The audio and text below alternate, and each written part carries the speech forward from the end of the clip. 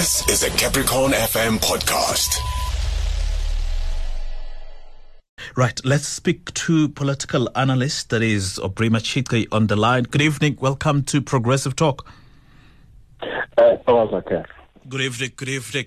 Well, quite a number of developments that we want to go back on. We go back to a bit last week. We saw the leader of the EFF meet the former president, Jacob Zuma, over tea, and it is being said that one of the issues they want to talk about, or they spoke about, they are issues of national interest. So we know there's the matter about him going to the Zondo Commission of Inquiry. But let's start with the meeting. What is your take on the meeting? What would you speculate could have been of key interest there? Well, prior to the high tea taking place, the suggestion of that the meeting would be about an attempt by Julius Malema to persuade the former president to present himself to this under commission instead of defying a court order. But subsequent to the meeting, there have been other suggestions to the effect that this meeting actually has been long planned. Let's start with the twist between the Zondo Commission and the former president. If one of the aims was to persuade the former president to present himself to the Zondo Commission, I think such an attempt did fail. Yeah. And therefore, one of the reasons why the delegation came out of the meeting was reticent and did not have much to say about what happened at the meeting, because they come out of the meeting with eggs on their face. Yeah. On the other hand, those who suggest that this meeting has been long planned, those suggestions are true. It would mean that we should look at this matter with a wider political lens. Yes. It would mean, for instance, that Mr. Malema wants to position himself as one of the key political leaders in the country, particularly as an elder statesman. Firstly, he would deliver the former president to the Zondo Commission. But broadly speaking, would have an impact not only on South African politics in general, but also on internal dynamics in the ANC. Because you remember, by tagging Masina and by having Tony Engage in that meeting too, there was a clear suggestion, as far as I'm concerned, that Malema is talking to a particular section in the ANC, and it is the radical economic transformation section, and therefore is not talking to those who support Cyril Ramaphosa or Cyril Ramaphosa himself, because he has an antipathy towards that section. Now, of course, we have to look at 2022 next year. The ANC is holding its national conference. At this conference, President Ramaphosa will either be re-elected or be removed. And therefore, if you look at it from the position of those who support Jacob Zuma, who are opponents of Cyril Ramaphosa, by meeting Julius Malema, the former president is keeping his options open in case, first of all, he needs their political support, that is the EFF and EFF supporters in his own political battle. But also, Julius Malema and those who support him may become a factor when it comes to an attempt to remove the current president of the ANC. So you say he may be keeping his options open, and one appreciates where he would be coming from. But I wonder, therefore, what the leader of the EFF could also be standing to get. If we are to assume this meeting was started, the plan started long ago before the Zondo going or not going issue arose. The former president, could he be in a position where he's very willing, if to say he was to share wisdom, to share secrets, or weaponize the leader of the EFF, seeing how their relationship was the last time when he was still president? Well, actually, to the extent that you talk about weaponizing, the former president, I suspect, would try to weaponize the leader of the EFF to his political advantage, and the leader of the EFF who tried to weaponize the former president to his own advantage. The question is, what is it that is to the advantage of Julius Malema, and what is it that is to the advantage of Jacob Zuma? One of the first assumptions you should make is that the two men will be engaged in an exercise in using each other. So Julius Malema, to achieve his own goals, will try to use Jacob Zuma, and Jacob Zuma, in an attempt to achieve his own goals, will do the same. Will try and use Julius Malema. If you look at it from the perspective of Julius Malema, we should not look at it narrowly, only in terms of, let's say, the current sectional dynamics in the ANC. But we should look much further. This is a man, I suspect, who has presidential ambition. And if I am correct, the question is, does he care whether he becomes head of state through the EFF, the ANC, or another party? I suspect he doesn't care.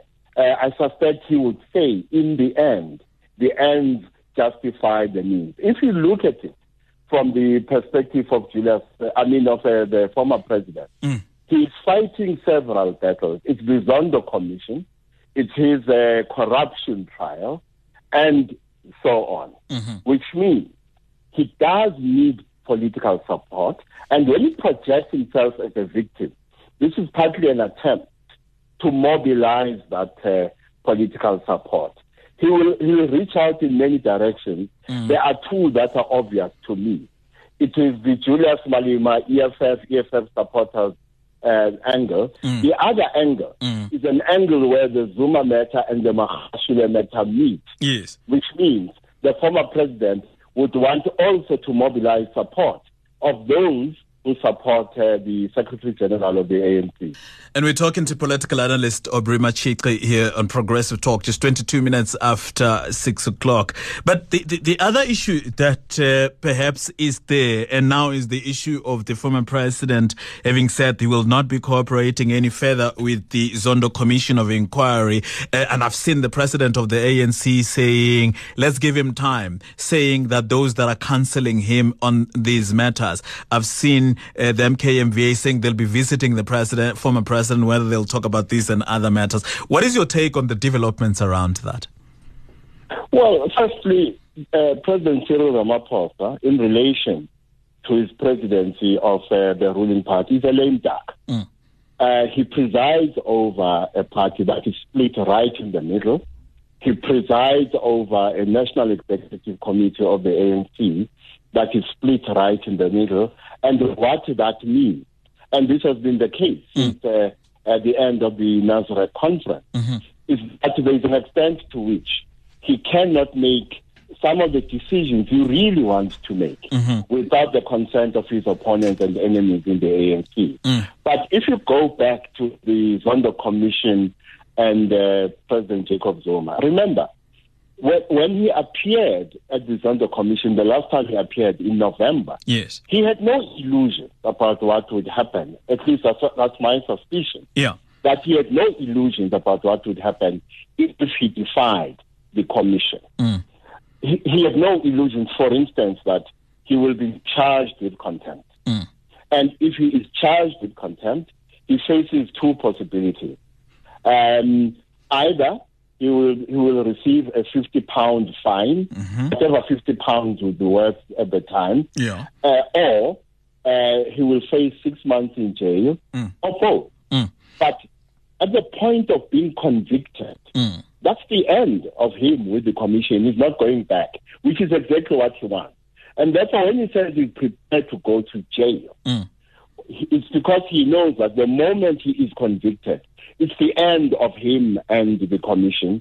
There's no way he's going back to appear before the commission. But think of the implications of Jacob Zuma in jail for 6 months because of this. This has implications for the country. If his political support is not being exaggerated, if the level of support that it is assumed he has inside and outside the ANC is real, that support can impose a political crisis inside the ruling party and outside. And this is another interesting question. You probably have had an opportunity to read his statement on his reasons. And if you had him numerous times give reasons why he does not want to go to the commission. And this is an issue that maybe many are discussing. The Concord said he's been treated kindly. His supporter says he's been treated unfairly. What is your take? Well, there's a bit of truth in what the Concord is saying. I think as a matter of tactics, the Concord is correct in saying the commission has been taking the long route. So to that extent, the Concord is correct. Now, whether he has been treated unfairly or not, I suspect it's going to be much more a matter of perception than anything else. But remember, in politics, perceptions can be as important as the reality, because the manner in which one deploys perception to his advantage may deliver the outcome that one wants. And therefore, when I look at President Jacob Zuma and the last statement he issued, on reading, if you just restrict yourself to the four corners of the statement, evidence that the judiciary is against him is not evident in what he said in the statement. But he has planted the idea that the judiciary is against him, is biased, and feeding into another perception. There are those who argue that the judiciary is corrupt. Now, Yes. Now, that puts the country in a very difficult position. The country has to decide whether what he says is real or not. Yes. Or are these the attempts of someone who does not want to account to invoke the idea that he is a victim of political intrigue, which extends to a conspiracy by the judiciary itself. Now, the idea that our judiciary is biased, is corrupt, I think it's an idea that many South Africans struggle to accommodate. Yeah. But what I would say personally is this. Yes. That I have no doubt that the judiciary is independent. But the question is whether all judges are independent. So we must distinguish between the judiciary as an institution, and I think as an institution it is independent. But whether all judges are independent, I would not be prepared to put my head on the block. Yes. That is not the same as to suggest that I believe that there is a conspiracy that extends to the judiciary against the president, because there may be something else about the former president. Yeah. This may be a Samson, like in Samson and Delilah. Yes. He may be suffering from what I call the Samson complex. Okay. And therefore may be willing, if he does not get what he wants, to pull down the pillars of the temple with us and our democracy underneath. Wow. Okay, here's what I want to make a bold suggestion, and my guess is you and me are going to agree at the end of it. It is seeing that judges are human beings that are fallible. I would agree with you, of course, that the judiciary is easily independent, but it is highly likely that one of them, one among the many, could have this or that questionable action here or there, that it could be found if someone was to search for it? Well, personally, my take specifically on the Zuma matter is that even if there are judges that are not independent, in fact, there is one court in this country that really worries me. If I had my way, I would shut it down. Yeah. But I will not mention it. So even if there are judges who are not independent, who may have attached themselves to agendas they should not have attached themselves to, thereby impugning the integrity of this important institution, even if that is the case. From what the president has said so far, in my view, he has failed to demonstrate that.